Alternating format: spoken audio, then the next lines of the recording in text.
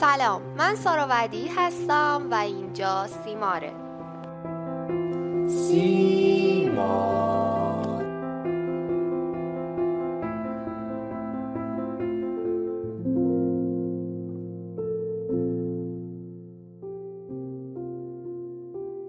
به یه اپیزود ویژه دیگه از سیمار خیلی خوش اومدید.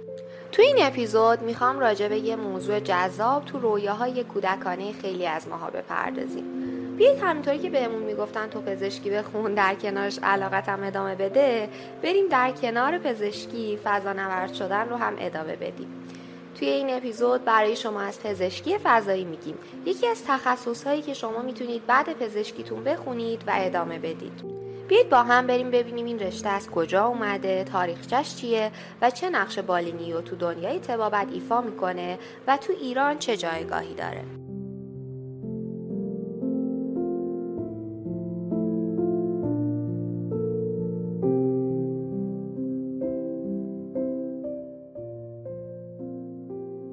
آموزش این رشته تو روسیه از سال 1939 به صورت آکادمیک تو آکادمی تخصصی پزشکی روسیه شروع شده و همکنون علاوه بر این آکادمی دپارتمان طب هوافضا تو آکادمی علوم پزشکی سن پترزبورگ و انستیتوی علوم بیومدیکال آکادمی علوم روسیه در سطوح تخصص بالینی و PhD مشغول به آموزش این رشته هستند. تو آمریکا انجمن پزشکی آمریکا این رشته رو در سال 1954 به رسمیت شناخت. در حال حاضر آموزش این تخصص تو 5 دانشگاه آمریکا در سطح بورد تخصصی، فلوشیپ و MPH در حال انجامه.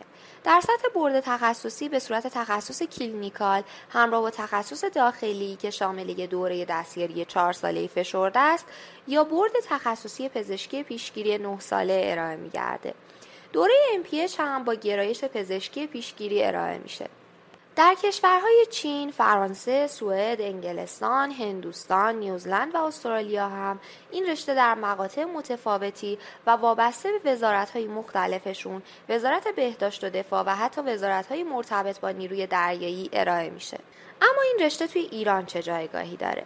نیاز به پزشک هوایی از زمان ورود هواپیما به ایران احساس شده و با ایجاد نیروی هوایی و بعد از اون سازمان هوایی کشوری این نیاز بیش از پیش احساس شده.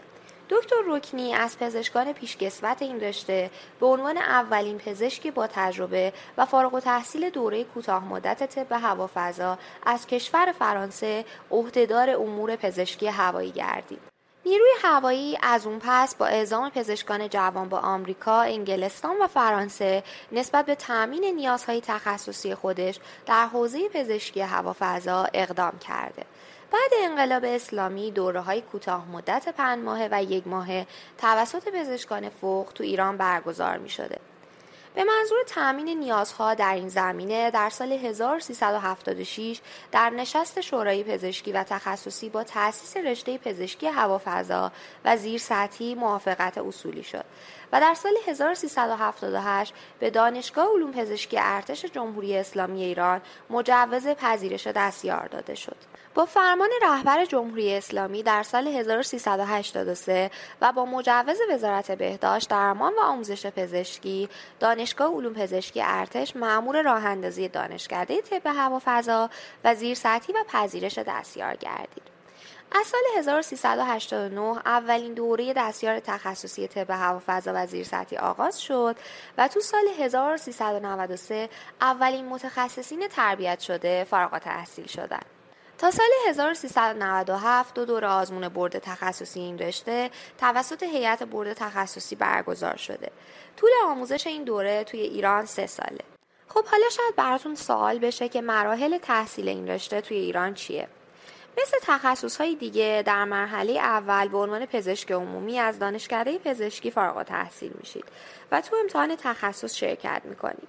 سپس میتونید این رشته تخصصی رو تو دانشکده پزشکی ارتش ادامه بدید که البته مانند کشورهای دیگه یک رشته نظامی سیاسی محسوب میشه و مزایا و معایب خاص خودش رو داره. از فوایدش میتونیم به استخدامی‌های این رشته تو طول مدت تحصیل اشاره کنیم و معایبش هم تعهداتیه که در طول تحصیل و بعد از فارغ التحصیلی باید انجام بشه.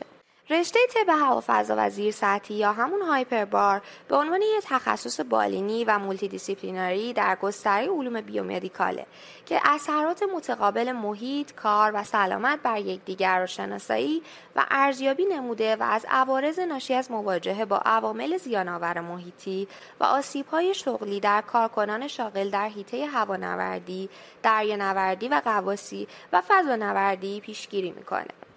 دانش آموختگان این رشته پس از طی دوره 4 ساله توان تشخیص و درمان بیماری‌های متداول در شرایط عادی و غیر فیزیولوژیک هوا، فضا و دریا، در واقع سطحی، زیرسطحی و غواصی و محیط‌های خاص نظیر سایت‌های راداری، موشکی، فرودگاه‌ها، برج‌های مراقبت، مسافران خطوط هوایی و دریایی و نظایر آن که همون طب مسافرت، پیشگیری از بیماری‌ها و حوادث شغلی مرتبط، آموزش، پژوهش و ارائه مشاوره به مدیران، کارکنان و سایر متخصصین علوم پزشکی مرتبط رو دارند و در ارتقای سلامت کارکنان نقش حرفه‌ای ایفا می‌کنند.